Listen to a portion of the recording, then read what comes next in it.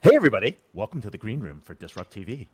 We're talking about cryptocurrencies. Just kidding. We all have our favorite cryptocurrencies, but we're in the Green Room. We're going to catch up with our guests and get an idea of what they're going to be talking about today. So let's go to Maureen. What are you talking about? Where are you calling in from? I know you've got an awesome book. Tell us a little bit more. Sure, thanks. Calling in from Boston, and recently partnered with a couple of colleagues at Bain to write a book called Winning on Purpose. It's the fifth book from Bain on the concept of customer loyalty and net promoter. So really excited to talk about it today. Thank you so much for being here. So hopefully it's warming up over there. Looks like it. It's starting to feel a little like spring. Hopefully it's not just a fleeting thing. Hopefully it's here to stay, but we'll see. It's February in Boston, so I'm not going to put any odds on the table. All right. And Mike, let's go to you. And then, of course, we'll go to Josh later. So, Mike, absolutely. What are we talking about? Yeah, Mike Murray, founder and CEO of Scope Security.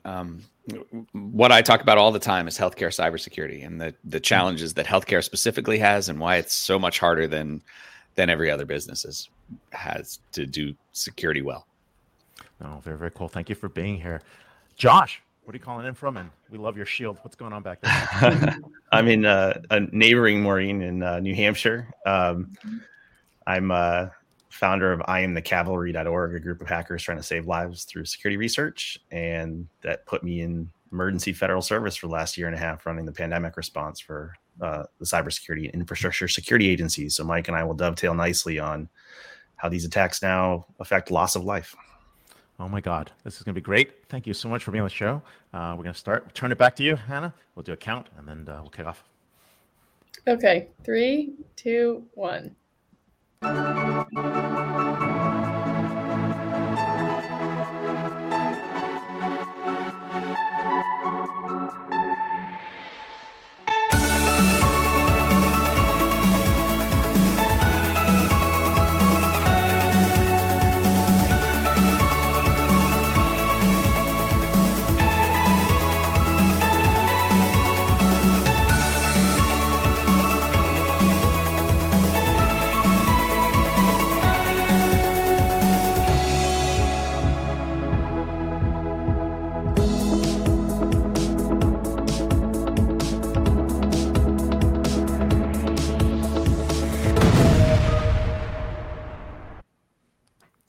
Hello and welcome. Thank you for joining us on Disrupt TV. My name is Vala Afshar. I'm the Chief Digital Evangelist at Salesforce and your co-host for the next hour. We welcome you to follow us on Twitter at Disrupt TV Show. Send Ray, myself, our distinguished guests, your questions using hashtag Disrupt TV, and we'll do our best to answer them during the show. It's my pleasure to introduce my co-host, Ray Wang. He's the CEO and founder of Constellation Research. He's the best-selling author of Everybody Wants to Rule the World, Surviving and Thriving in the World of Digital Giants. Ray is a regular television contributor on Fox Business, CNBC, Wall Street Journal, Yahoo Finance. He's a global sought-after keynote speaker, and in my humble opinion, one of the top futurists to follow on Twitter at RWANG0. Welcome, Ray Wang, to Disrupt TV. Hey, thanks a lot. I'm here with my awesome co-host, co-founder, Vala Afshar. And as he mentioned, he's the Chief Digital Evangelist for Salesforce. But more importantly, he's also the author of The Pursuit of Social Business Excellence. And executives around the world are always paying attention to every one of his inspirational, insightful tweets. Prime ministers, heads of states, right? A lot of folks are looking to him for inspiration. And when he's not hosting, keynoting, or leading events at Salesforce, you can find him speaking on business TV like Bloomberg, and more importantly, posting insightful insights, especially about this show, on places like ZDNet. So, hey, thanks a lot for being on the show. What do we have today? Who are our awesome guests to kick it off? We're really fortunate, Ray, to have two of the world's top security experts on our show. We have Mike Murray, founder and CEO of Scope Security, and Josh Corman, founder of IamTheCavalry. What a great name. And ex-senior advisor to CISA. Mike is founder and CEO of Scope Security, a healthcare security company. At Scope, Mike builds on his nearly 2 decades of experience leading teams of highly skilled security professionals to solve critical security problems in healthcare. Throughout his career, Mark has helped discover some of the world's most notorious breaches and nation-state threats, and is sought out by industry, media, and security teams for insights on today's most pressing issues in cybersecurity. Prior to founding Scope, Mike served as the Chief Security Officer at Lookout, where he presided over the protection of nearly 200 million users and their data. Previously, he led product development security at GE Healthcare. You can follow Mike on Twitter at Mmurray, Mmurray. Josh Corman is the founder of I Am the Cavalry and just ended 18 months serving as the chief strategist for CISA regarding COVID healthcare and public safety. Josh previously served as senior role CSO for PTC, Director of Cyber Statecraft Initiatives for the Atlantic Council, and CTO of Sonatype. Josh co-founded Rugged Software and I Am the Cavalry to encourage new security approaches in response to the world's increasing dependence on digital infrastructure. Josh is adjunct faculty at Carnegie Mellon's Heinz College and served on the Congressional Task Force for Healthcare Industry Cybersecurity. You can follow Josh on Twitter at Josh Corman, JoshCorman. Welcome, Josh and Mike, to Disrupt TV. Thanks. Thank you. Thank you for being here. We're real excited to have you here. And, some wonderful expertise dealing with some of the most pressing issues that we saw over the last 24 months. I'm going to ask a few questions, really starting about what is the state of where we are today? What are the problems facing healthcare organizations? And I think that's probably the first one. So what's unique about this healthcare environment that makes it tough? And I want to start with healthcare because that's, the first thing that people are thinking about right now. So we'll start with Mike and then we'll go to Josh. Yeah. So we've seen a ton of attacks over the last few years, and Josh will talk probably more about that than I will, because he's had a global visibility into some of these things. But healthcare is a really unique environment. And I like to say that a modern health system isn't one technology environment. It's three all in the same room. And the challenge with that is we have really good security tools for some of that, and we don't have really good security tools for others. So there's a traditional IT environment, right? You walk into a hospital, they have laptops and desktops and switches and routers and all of that stuff. Then you have clinical technology, medical devices, CT scanners, MRIs, fusion pumps, all of the things that are designed to deliver care. And you have the electronic health record system, whether that's the big part of it is Epic, but all the way to the patient portal, down to the billing, all about moving patients throughout the hospital. Well, we have really great IT security tools, right? I make the joke often that CrowdStrike works on a laptop in a bank the same way it works on a laptop in a hospital. But you don't have CrowdStrike for Epic and Cerner. You don't have CrowdStrike for a CT scanner. And so you walk into a health system and they have a very sort of lumpy ability to secure their environment. They can secure the IT stuff pretty well, but there's all this other stuff that they can't really do anything about. You mean there's no CrowdStrike for mumps? Yeah, exactly. I mean, I'm sure CrowdStrike would like to, but the problem is you have to know so much about medical devices and there's all these regulations and the vendors are difficult. There's all these challenges that people don't really understand that healthcare is really different than traditional business. And far too many security companies think oh, well, we work in a bank, so hospitals can use us too. And that's not really true. That's not true. Josh, what about you? What are you seeing? Well, there's the answer pre-pandemic and post-pandemic. Coming out of our congressional task force in 2017, we had 5 uncomfortable truths. I won't go through all of them, but the headline was healthcare industry cybersecurity is in critical condition. So we knew we were prone, we knew we were prey, but we lacked sufficient interest from the predators. And that was changing because as we published, WannaCry affected 30 to 40% of UK health institutions that weekend. So healthcare quickly became the number one target of ransom crews worldwide. But when you fast forward, some of those seams and cracks and underinvestments, such as 85% of the hospitals in the country don't have a single IT security person on staff, not even one. Wow. Or they're defending unsupported software, or a typical medical device has 1,000 known vulnerabilities in them, and they're overconnected to each other in the outside world. And everyone looked at this as a privacy issue, but we always said, I love my privacy. I'd like to be alive to enjoy it. Fast forward, and during the pandemic, you saw an elevated volume and variety of adversaries looking to exploit our dependence on this undependable IT. And they knew we would pay. So we had over 400 attacks last year, depending on who's counting. Number two, we had to, in a hurry, adapt to the pandemic and remote telework. So you added all your old attack surface was added to new attack surface and new complexity that didn't go through your risk management or people like Mike.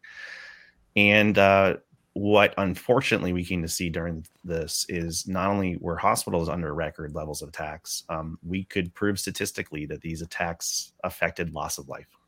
Looking at natural experiments, We created instruments and measured them when I worked at CISA and published through CISA and CDC.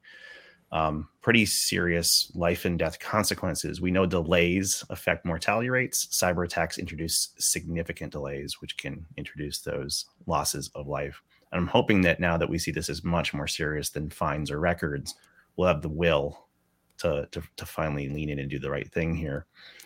And then in the context you sit, these volume and variety attacks are hitting everything in critical infrastructure: the water we drink, the food we put on our table, the oil and gas that fuels our cars and our homes, our schools, our hospitals, our municipalities.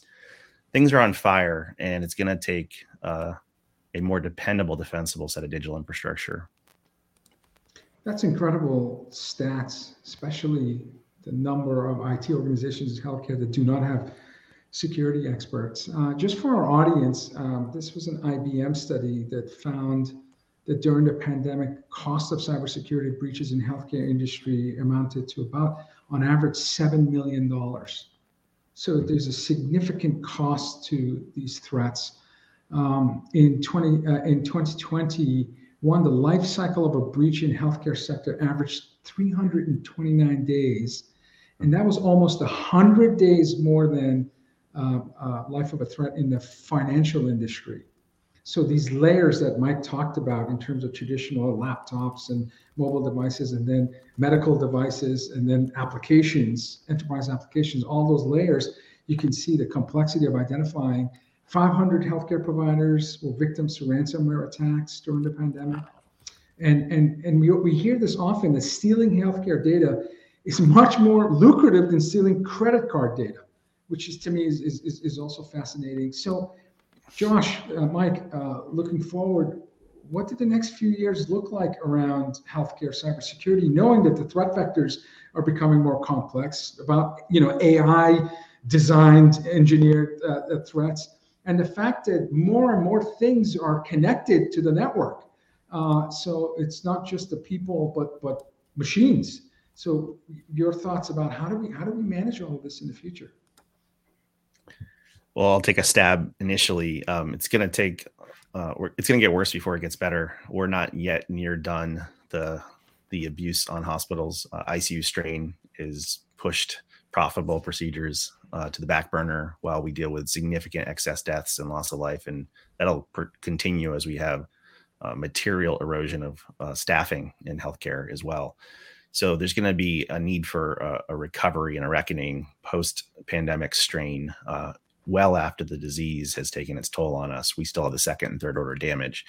But I'm hoping that sometimes you have to hit rock bottom and be sick and tired of being sick and tired and maybe refactor. And as a philosopher hacker, I think it starts with first principles. And one of the things I say often is the dependence we place upon something should be proportional to how dependable it is. The trust we place should be proportional to trust and transparency.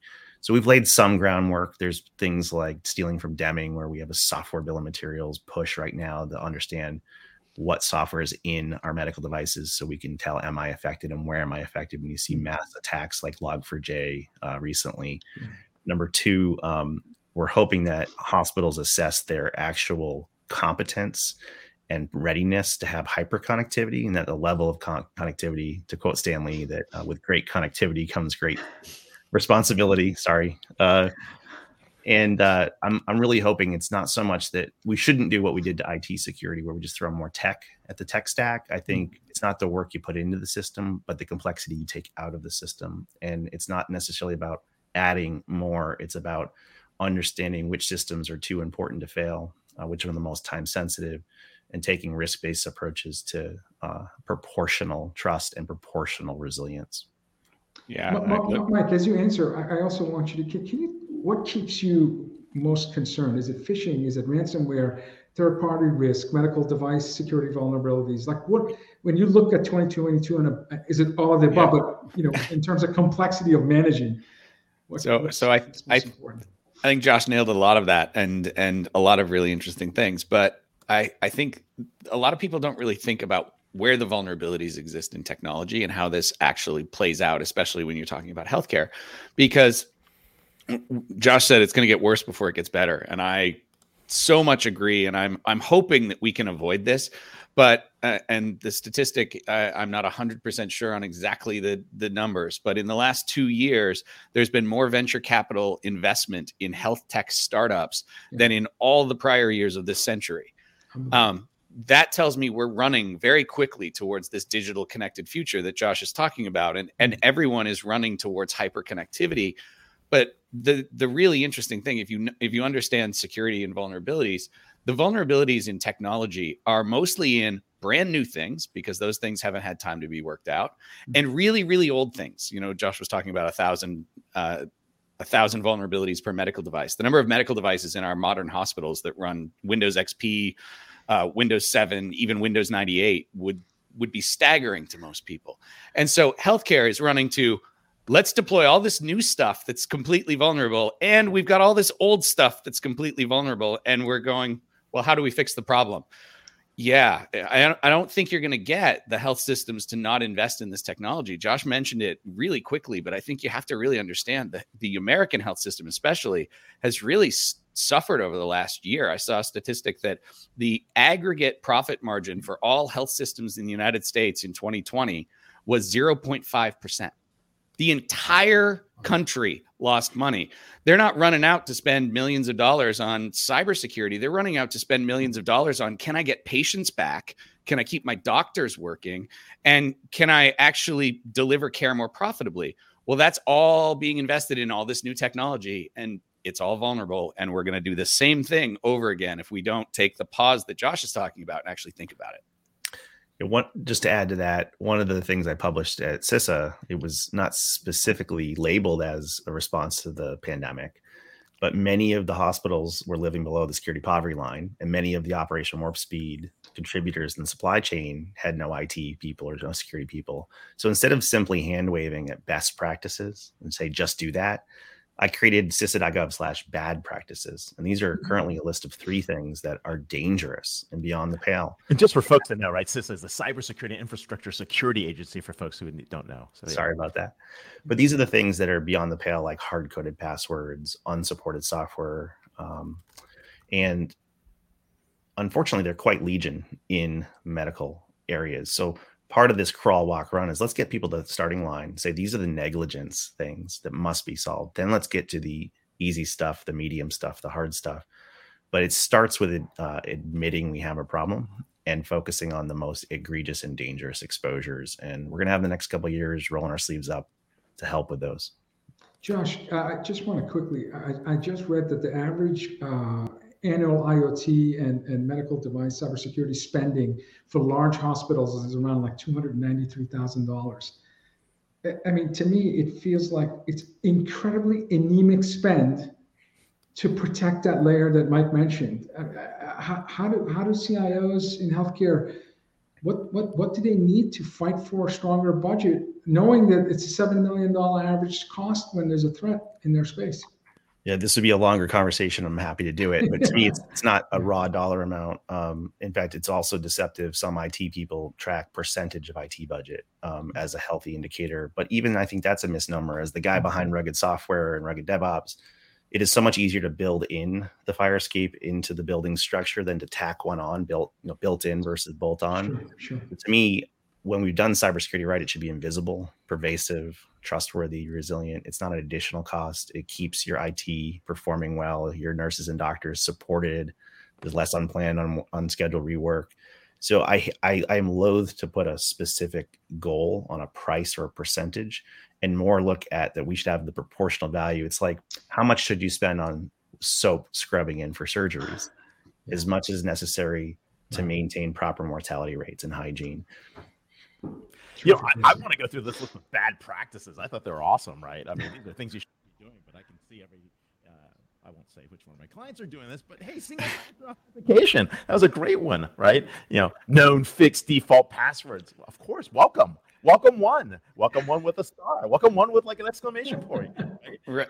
Everybody loves using end of life software. That's pretty awesome. You think that's ridiculous, but I realize For the audience that doesn't understand medical devices. So there has only been rules around security in medical devices really since 2014 when the FDA published their first pre-market guidance. Just so you know, before that, it was standard practice at almost every medical device manufacturer to hard code the root password into the system and use it in scripts. And then and I'm not joking, publish it in the manual. For maintenance people. Yeah. For maintenance people. Exactly. So you can go find the actual root passwords to a ton of medical devices on the internet and have root credentials on any hospital network. That's the reality of this problem. And I have. And I have. So, hacking is not even required when you know exactly how to log in and do damage. Yeah.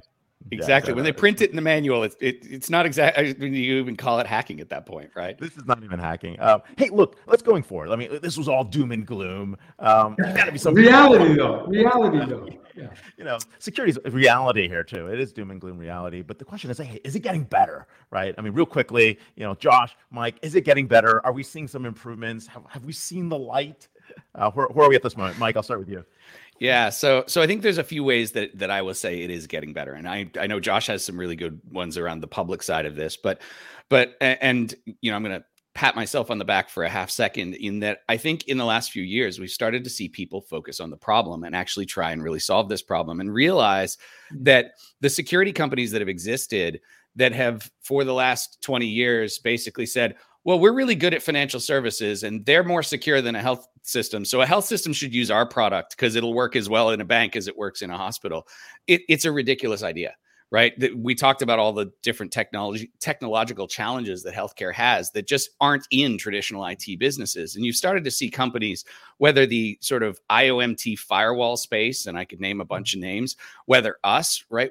The whole idea behind some of these companies is let's go understand health systems as a primary market. Let's figure out why they're not secure, right? That whole thing about 3 environments I was talking about earlier. Most people don't understand that. And until you understand that, you don't understand how to secure it. So I think there's a lot of people that are actually investing now. There's a lot of VCs that are investing in cybersecurity for health systems. And I think that that's going to raise the problem level. I don't think it's a quick solution, but I think that at least now for the first time, one of the things that happens to me when I talk to a customer most often is the first thing out of the CISO's mouth is, thank you for understanding my problems and not trying to tell me I'm like, you know, we work at Bank of America, so we work here.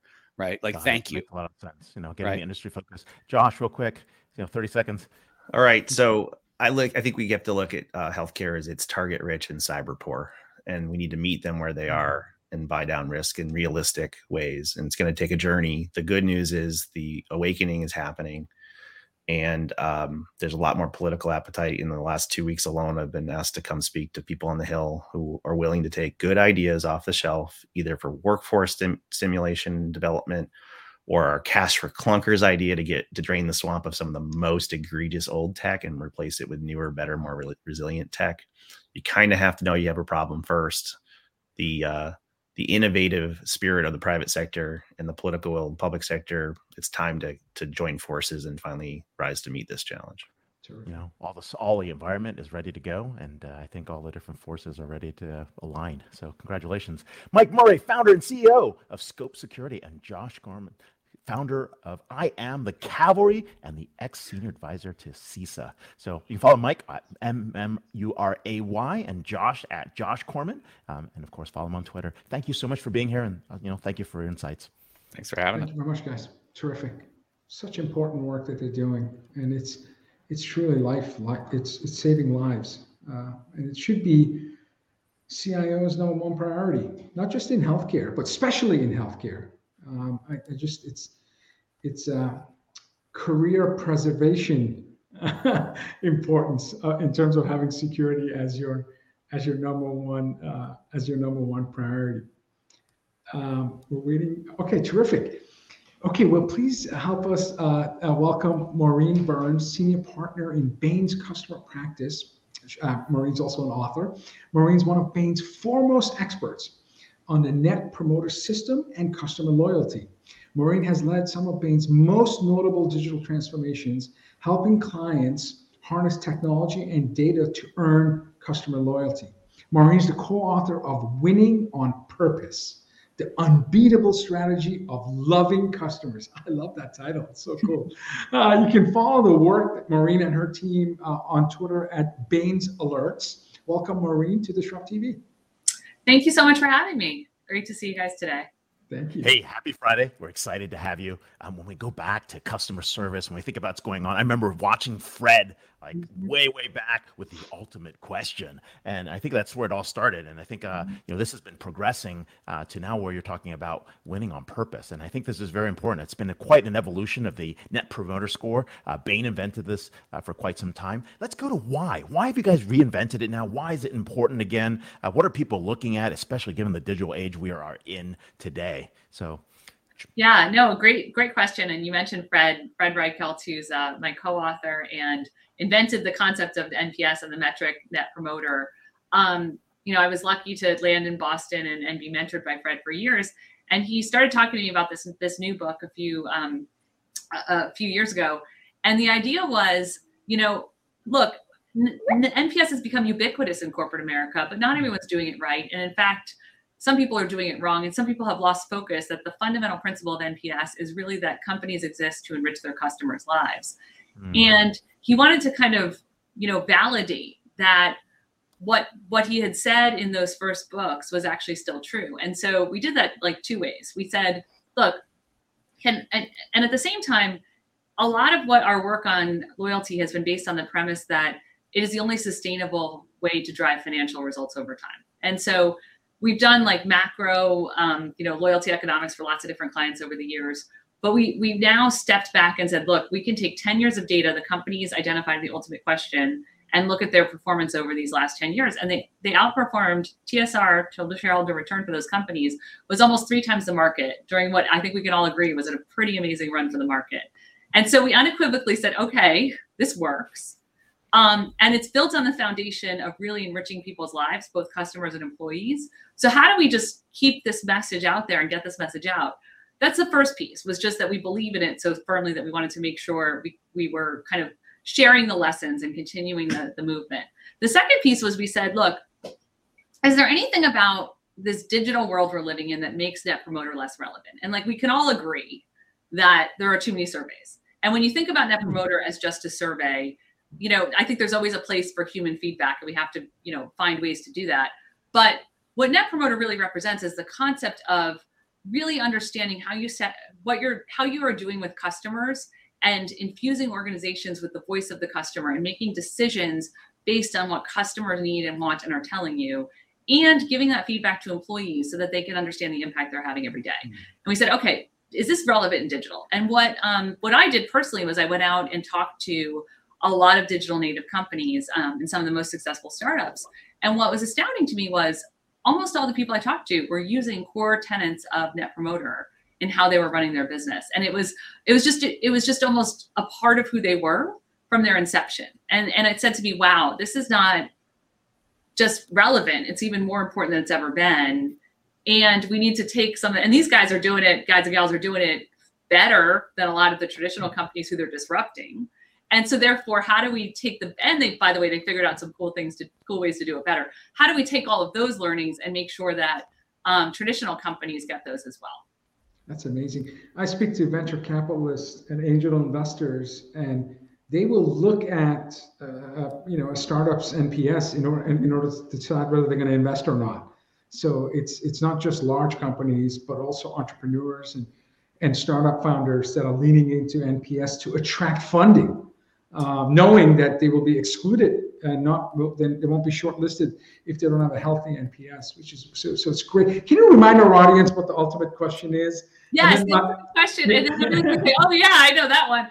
It is the question: would you recommend this company to a friend or colleague? Okay. And then there's a score, 0 to 10, and the Net Promoter Score is the metric based off of that. And, it's funny, people often ask where that question came from. When Fred was starting to work years ago, looked at the correlation of all different questions and found that actually saying, would you put someone else in this experience? Do you care enough you care about other people. And so when you're asked the question, like, would you recommend this to someone? There's a level of action that's correlated with that. And so it actually had the biggest impact on the predictors of future economic value. I love that. And given the fact it's so simple, Mhm. I suspect it may be susceptible to misconceptions. Are they, what are the most common misconceptions? I when it mean, comes to we've all been to understanding? the car dealer, right? Or the mortgage broker, or someone who says, my family doesn't eat for a month if I don't get a 10 on the survey, right? So that is, and there's that, we know that happens, and that is not the intent of NPS. And that's often when leaders don't implement the system in the right way. They put the focus on the score and not on the learning you get from the score. So that's one of the biggest risks that we see, and the misuses of NPS, if you will.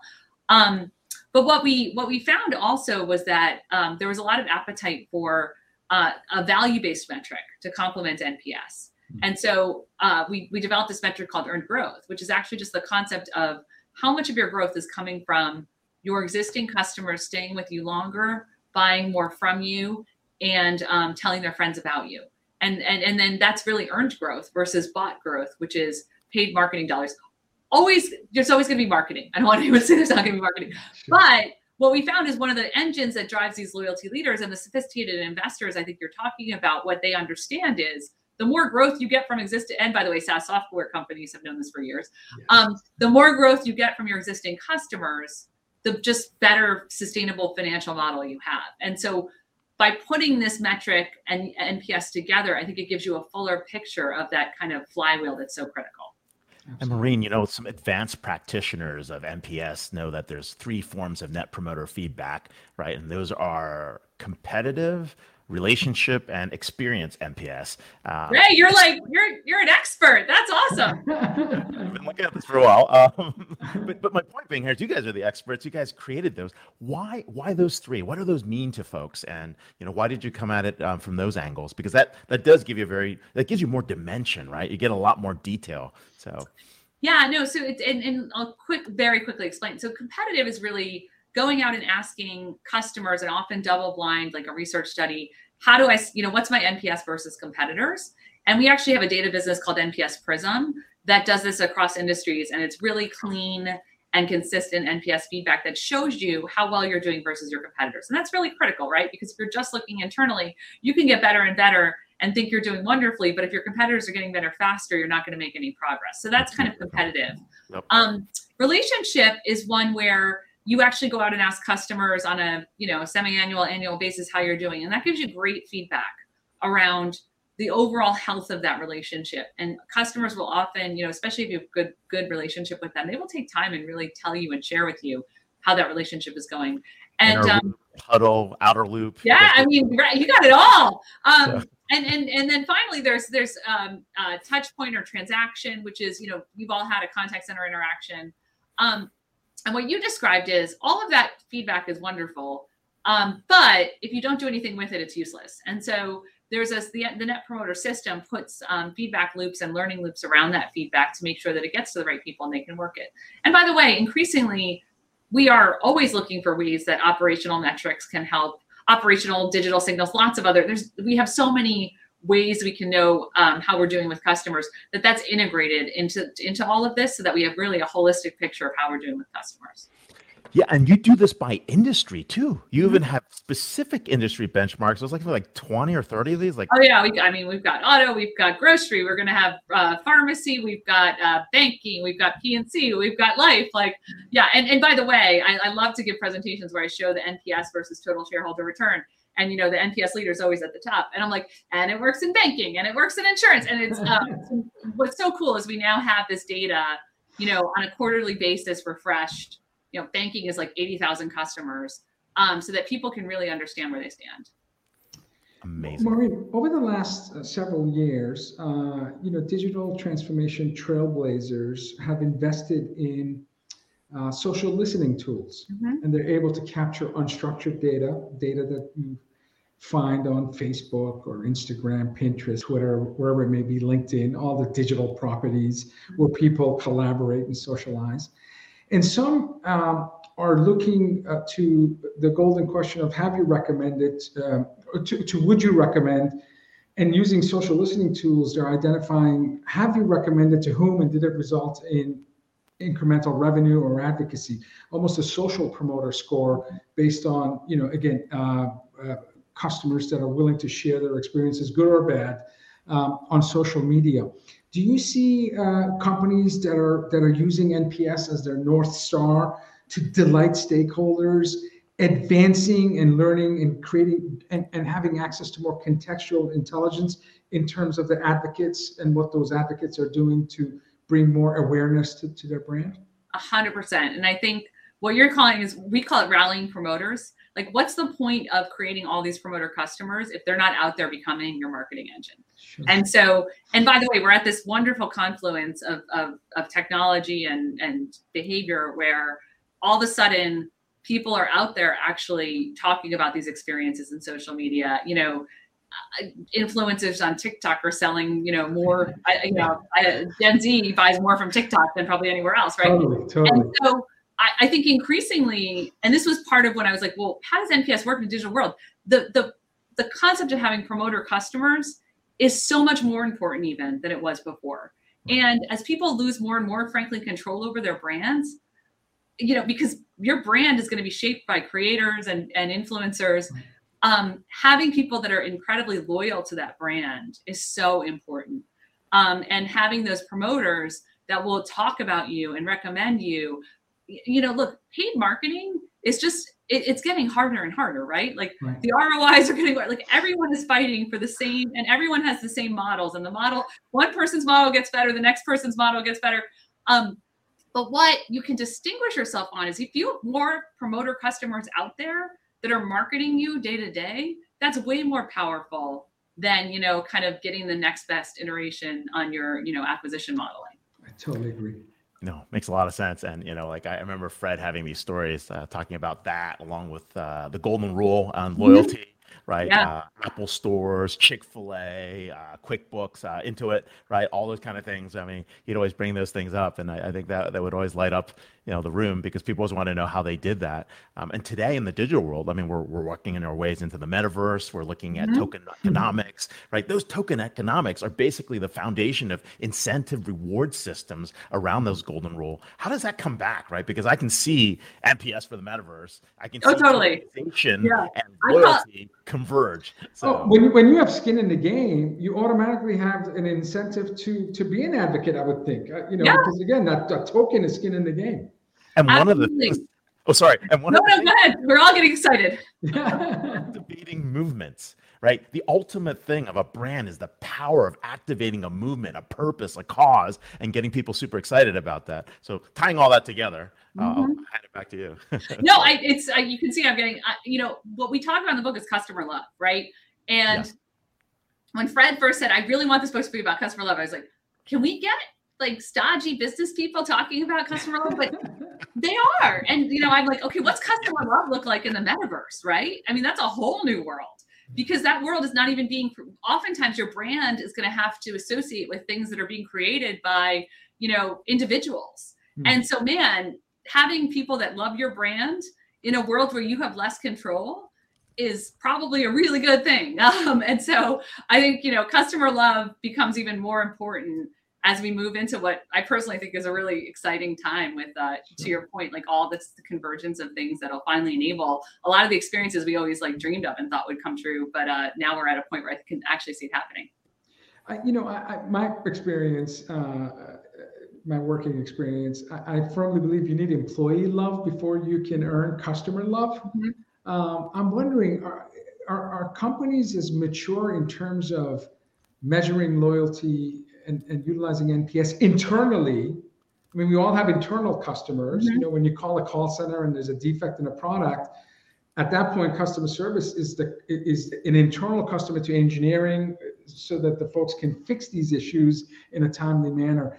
Do companies, are they as mature using NPS looking inward as they are when they deal with their paying external customers? I would say the loyalty leaders, the really companies that differentiate, they get this fundamental concept that you cannot love your customers without loving your employees. And many of them have robust feedback loops and things like that.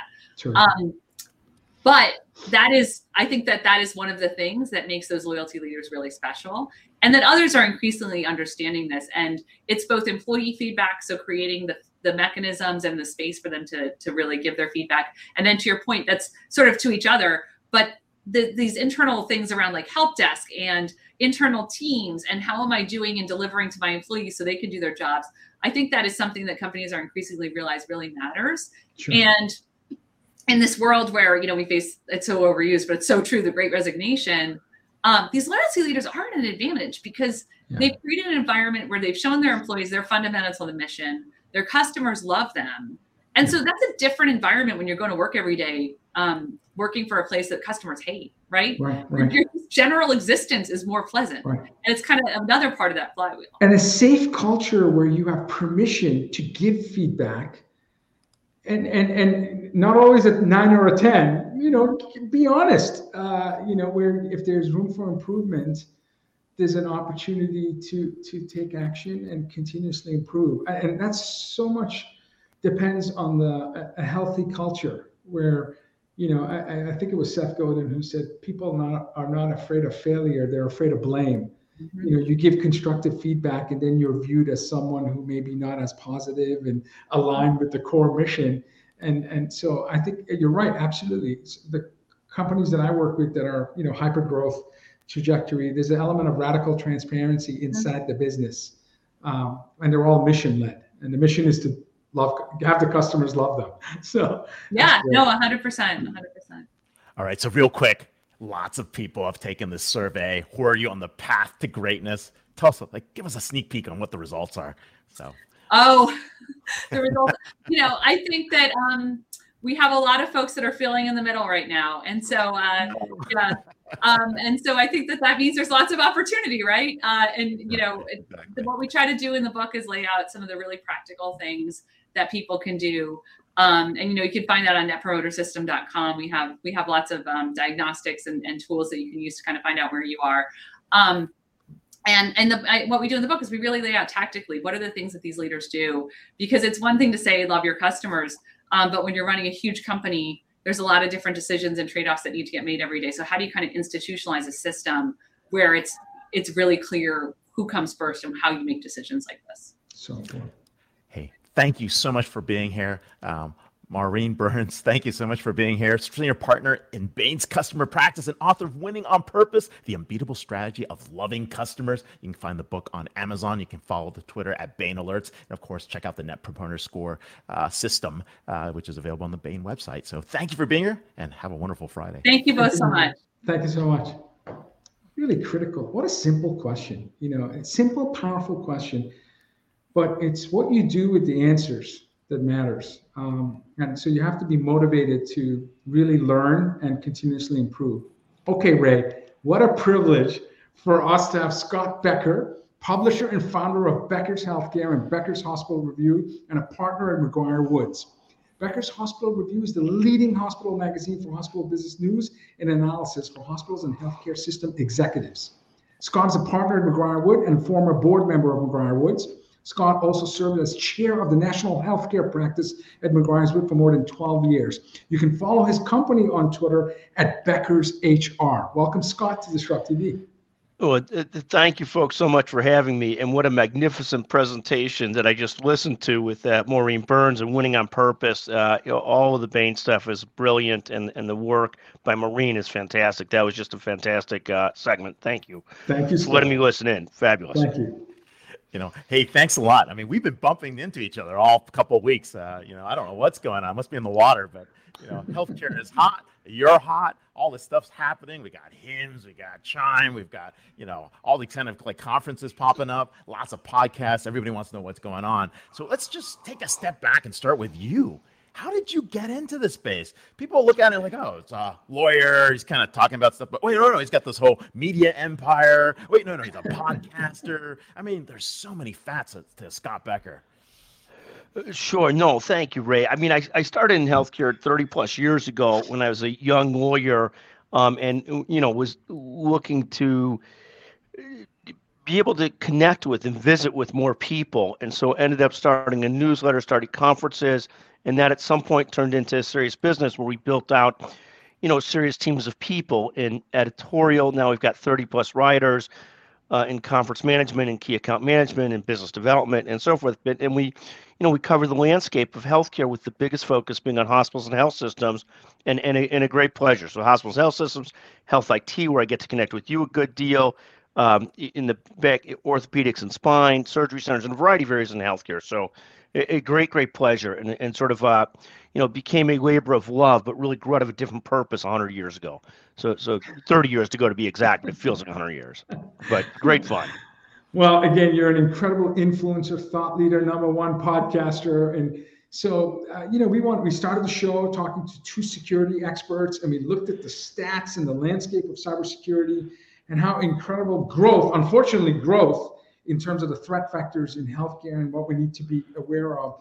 What are some of the maybe 3 or 4 trends that you're following in 2022 and beyond that all CIOs and CSOs in healthcare industry should be aware of?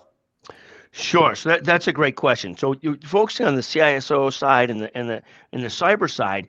What the constant balance is sort of keeping up with the threats, fighting off the threats, and it's really 2 different ways. It's the human protection effort, and then constantly adding technology. It's sort of both. It's the better filters, the better everything, to constantly be checking on cyber attacks. Plus, it's also constant training of people to make sure they're not clicking the wrong thing, doing the wrong thing that can inadvertently let them off. The other thing we talk about so much in cybersecurity is, the gold standard is resilience, where one system breaks down or gets ransomed or hacked, and you could immediately put up into play another system. Unfortunately, the perfection of it, the seamless way of doing that resilience is almost impossible to do.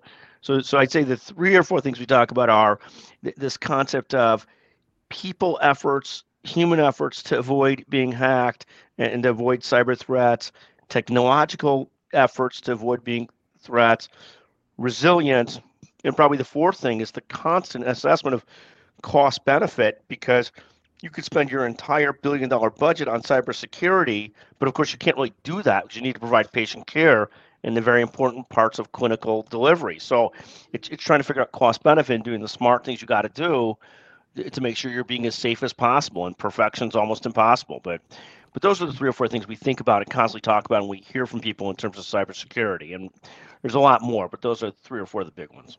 Just a follow-up question.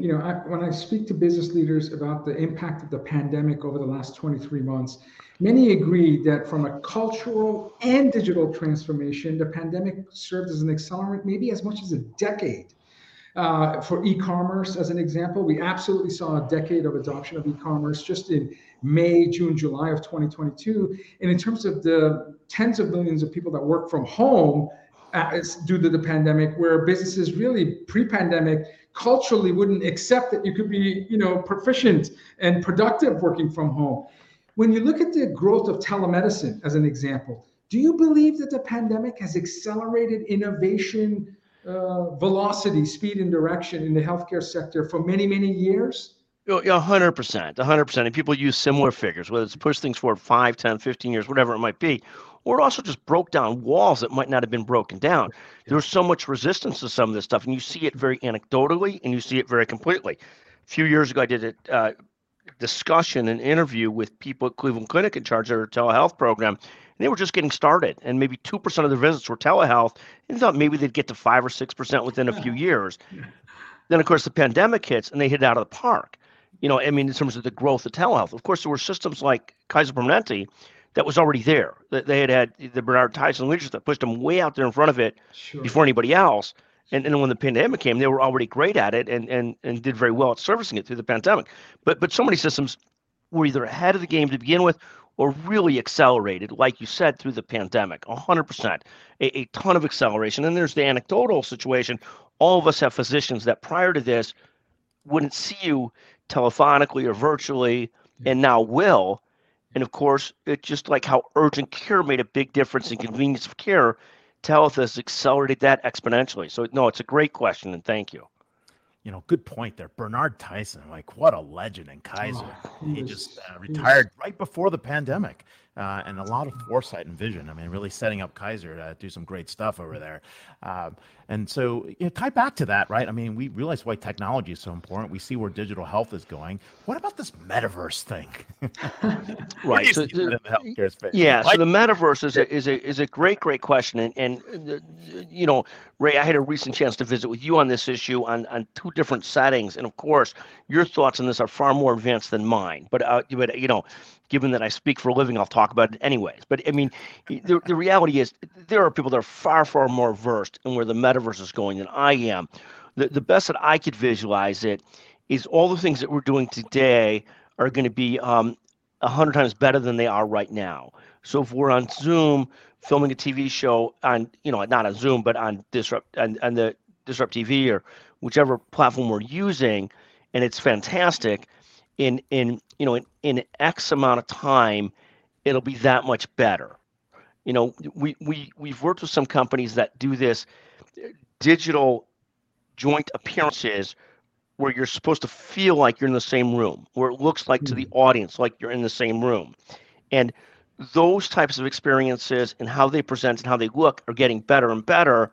But my sense of the metaverse is just to look at this very simple thing of human interaction will be, it'll feel a billion times more real, like I'm really there with Ray Wang, or really there with your team, and we'll really feel much more the intimacy of personal relationships. And we all know, this phone thing, this Zoom thing, the podcasting thing is so convenient for talking to so many people and visiting with so many people and staying connected to the world. We also know that sitting down with somebody for 10 minutes, you often can cut to the chase in a whole different way. It's why people always travel for business to go see people. And obviously that travel for business is exhausting and unneeded, but there is a benefit to some of it where you really get to know people in a better way, in a more deeper way, and really understand their problems that they're trying to solve in a more deep way. And hopefully the metaverse bridges this gap between what we're doing today and what we get in an in-person visit, that's somewhere between there. And again, there's so many different definitions of views what the metaverse is going to be. I think Mark Zuckerberg doesn't know what he thinks it's going to be, other than he wants to make it a big moneymaker for Facebook. I don't think he's really got a deep vision on it like he did on Facebook, but maybe he does. We'll see. Sure. I'm in the Boston area, so surrounded by these incredible large hospital campuses, healthcare campuses. So I envision at some point a digital twin of some of these hospitals where for onboarding, employees can enter the virtual campus and learn about different departments and how they intersect and different practices and expertise that exist on the campus. When I visit hospitals, I got to tell you, most often I'm lost. I get lost and I have to ask people how to go from A to B. So hopefully the metaverse, it will be but your point is so right on. You can go to the very best hospital in the system. Let's say you're in Boston, you're going to Mass General or Partners. Yes. Always ranked in the top 3 to 5 in U.S. News and World Report. Sure. If you have a serious problem, you want to be at a place like that. In Chicago, you might want to be at Northwestern, although near Chicago, Rush, North Shore are great too, so it's not to offend anybody, but all great. But you have a serious problem. My father had this horrible type of cancer that can only be operated at Northwestern here. But to your point, when it comes to that next level of navigation, yes. It is a people-intensive effort. It's a technology-intensive effort, and most systems don't really have it right yet. I mean, that navigation, and that's why everybody talks about this. Navigation still is, you could be great in tertiary care, the most difficult specialty in the world, and the navigation is still often awful. And so your point is so well taken. And with the metaverse, the mix of the metaverse, technology, and they're getting better at it. Yes. But it's people-intensive still to do it right. It requires a call center and people that are really focused on navigating patients. Okay, you've done this. Now you got to get radiation therapy. Here's where we can get you set up for it. And it's still very disjointed. But hopefully the metaverse and these things help. And a combination of technologies. We have incredible computer visioning capabilities that can be installed on your mobile device. If I'm in a hallway of a hospital, if I could just point to it in a secure, private manner, perhaps I'm on an internal wireless, and it immediately tells me how close I am to the cafeteria, how close I am to the gift shop to buy flowers for someone I'm visiting.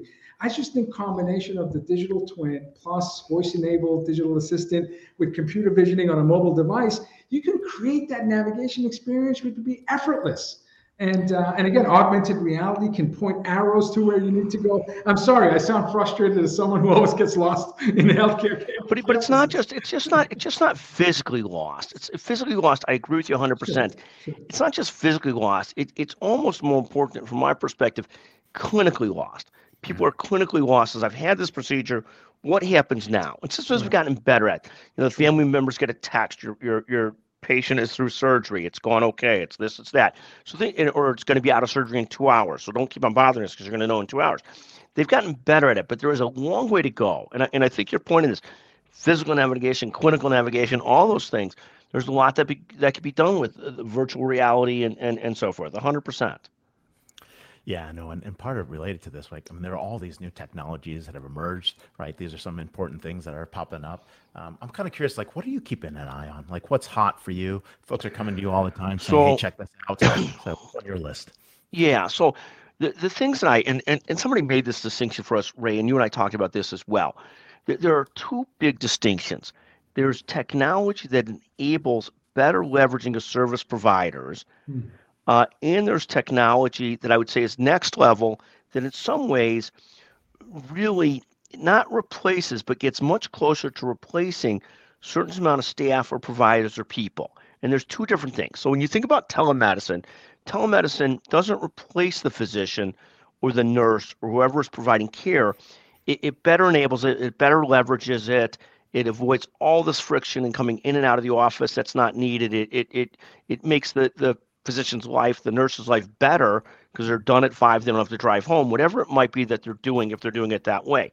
There's all these things that are technology-enabled services that don't fundamentally change the service, but technologically better leverage it, make it better, make it easier, make it more convenient. That's one level of service. The next level of service, and I see this more right now on the business side than I do on the clinical side, is truly artificial intelligence-driven solutions. So the great example would be there's an AI company in revenue cycle that literally can teach itself once it gets into the system and keep on doing so many rote tasks that people were needed for. And nobody wants to get rid of those people, but those people are impossible to find. They're relatively lower wage jobs that it's impossible to recruit for. The turnover before the Great Resignation was incredible. Now it's much worse. It's almost like so many of these things, to think of it in a simple way. We used to all go, I'm old enough to have always gone to a bank teller, and that world got completely turned upside down, to where you go to an ATM and it's better for everybody on a million levels. Similarly, you go to the grocery store to check out. If you and I were checking out several years ago at the grocery store, we're sort of like, how does this work? Why do I want to do this? Isn't it easier just go to the person? I want the person to do it for me. Yeah. And now, of course, if I got less than 10, 12, 15 items, I want to do it myself because I get in and out. There's not a line, or the line is small. I'm not behind somebody who's got 200 items. So the next great promise is, how do you move things from technology supporting people to a different level where technology can do it itself? And again, it's not everything. Computer-assisted surgery is still likely going to need a professional surgeon, but it's going to make him or her better. But there will be things that are more and more. We see it in the artificial intelligence in a lot of business operations. We've just automated a lot of things where you've truly made the people left easier, which is particularly important in a time of very low unemployment and just hard to find people to fill these jobs. So it's it's often there's much less variability, much easier to manage. You can focus more on your core functions of what does the health system need to be great at. We got to be great on oncology care. We want all resources on that. We don't want so many resources spent, tracking accounts receivable. We want those 10,000 bodies. We want that to be 7,000. And we want more money to spend on making oncology treatment better. But I think that's the next promise, is things that are AI driven that really take the job over, like an automatic teller machine. That makes perfect sense. Scott, my last question to you. We've had hundreds of startup founders that have been guests on our show. So we have a lot of entrepreneurs that watch Disrupt TV. And in the first segment, we had 2 founders talk about the incredible amount of funding in the healthcare technology space over the last 2 years, especially over the last 2 years. What advice, and you're an incredibly influential, trusted voice in this space, what advice do you give to CEOs of startups, perhaps young entrepreneurs, brilliant minds coming out of the MITs of the world, building the next, the next Google, Apple, Salesforce. What advice do you give to these incredibly, mission-led, purpose-driven young entrepreneurs who really want to improve the quality in the healthcare sector? It's a great question. So there's two pieces of advice that I'm constantly giving to people that are software as a service founders, and then we'll talk about other types of founders. And the funding issue is a fascinating issue because it's good and it's bad. And I'll talk about that for a second. I'll go quick, I promise. I know we're running out of time. So the first thing we tell software as a service founders, you have to be constantly getting your product better. It is never done. It is never done. Your product is never done. If you look at Apple, their products are never done. Microsoft's products are never done. It is never done. You're constantly improving, and you have to have critical mass to keep on improving it. Second is you have to start commercializing from the get-go. Too many people, they can spend years developing their product, and by the time they develop their product to the next level, the market's already passed them by. You have to be constantly doing these two things in sync and really to the ignoring of everything else. Then you have to sort of think a little bit about, as we get this going, our product gets better and better, our commercialization gets better and better. Yes, you have to look at some of the things in the back office in terms of the background of what are we going to need to ultimately scale. But you got to be looking at these two things constantly. How do we get better and how do we get better on commercialization? That's one thing. The second thing that is absolutely fascinating, and you talk about this venture capital club, this money club, is so incredibly well powered today. It's like I always think, well, there's an old joke. Any club that would let you in is not a good club. That's an old Groucho Marx joke. And what you find with the venture capital is, for the life of me, there are certain venture capital funds I want to put money with, and I have to beg, borrow, and steal to get money with them, even if it's, it's small amounts, because they are so oversubscribed with pension funds, endowment funds, and really rich people and all those kinds of things. There's that concept. But what's happened with this overfunding, and entrepreneurs talk about this constantly. I'm sure some of your entrepreneurs will talk about this. Probably the most important thing in developing a new product, a new software, a new something, is that you actually have product fit. Yeah. That and what I mean by that is that somebody actually wants your product. And to get to a spot where somebody needs your product, for most of us, there was a person in law school with me that was so bright, he could write a paper on the second draft, whereas most of us, it would take 8 to 10 drafts. It takes a while to really get to a spot where you've written something well. And it's very similar with product iteration. It takes a while to get a product to where the market actually wants your product. Almost nobody's able to do it. There are people that are just brilliant and could see it, and this is what the market's going to want, and that's it. Most of us don't have that. The problem with, one entrepreneur I talked to, they're at a burn rate of $200,000 a month, and his stress is that his venture capital fund wants them to be at a burn rate of about $1.5 million a month because they want them growing that quickly. Yeah, and what happens with the entrepreneur, he has to really make sure you get to this point of rinse and repeat. I know I've just got to add salespeople, add engineers, but first you have to make sure that the products you're doing is really wanted by your customers. And so the big travesty of too much money being thrown at stuff, you see, obviously, the technology business, the software business, is so much more binary than the private equity funding business.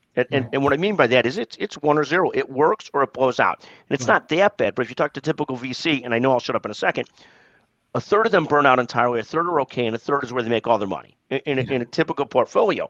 Right. And so many of these ones that are on that the losing third, they never really developed clear product fit or wasn't really scalable. Those two issues. But again, I come back to whatever you're doing, you've got to, the product is never done. And second is you got to start commercializing very early. Those are my two big thoughts. Brilliant advice. Brilliant advice. Yeah, Scott, amazing. We're going to have to talk more again. You know that. Thank you so much for being here. Scott Becker, publisher and founder of Becker's Healthcare and Becker's Hospital Review and partner at McGuire Woods. You can follow him at Becker's HR. Real quick, what events are you going to be at in the next few months? Sure. Well, the one of the things that we have going on is our big healthcare annual meeting, which is magnificent CEOs, CFOs, leaders from health systems. That's in Chicago in late April. And then I'll be at a variety of different events. We've got a healthcare private equity event coming up next week. I'll be at in Chicago, and a different event, but just a variety of different things. We'll be out and about, and love the chance to visit with you two. What a great pleasure. Thank you, folks, very, very much. Thank you, sir. Take care, Scott. Wow. He's a really important, trusted voice in the space, and that was great advice to entrepreneurs. Like understanding product fit Like, do people want your product? So, it's amazing. It's almost as a fundamental question as Net Promoter Score. First And yet, principle. I think it was Josh who said first principle thinking. Absolutely. In fact, I just watched a video from Elon Musk talking about the importance of first principle. Anyway, that was episode 267, folks. We're not gonna have a show next week. And Ray can talk about a really exciting event that he's hosting next week. But we'll be back February 25th, so 2 weeks from today, for episode 268. We'll have Bill Newsy, CEO, founder of Freeing Energy. We'll have Andy Lodato, Executive Vice President and Chief Operating Officer at The Vitamin Shoppe. And lastly, Candice Factor, CEO, founder of Disco. And it's not the disco you're thinking, but Disco. So you're not going to get Ray dancing on Disrupt TV. We're saving that for episode 300. Hey, everybody.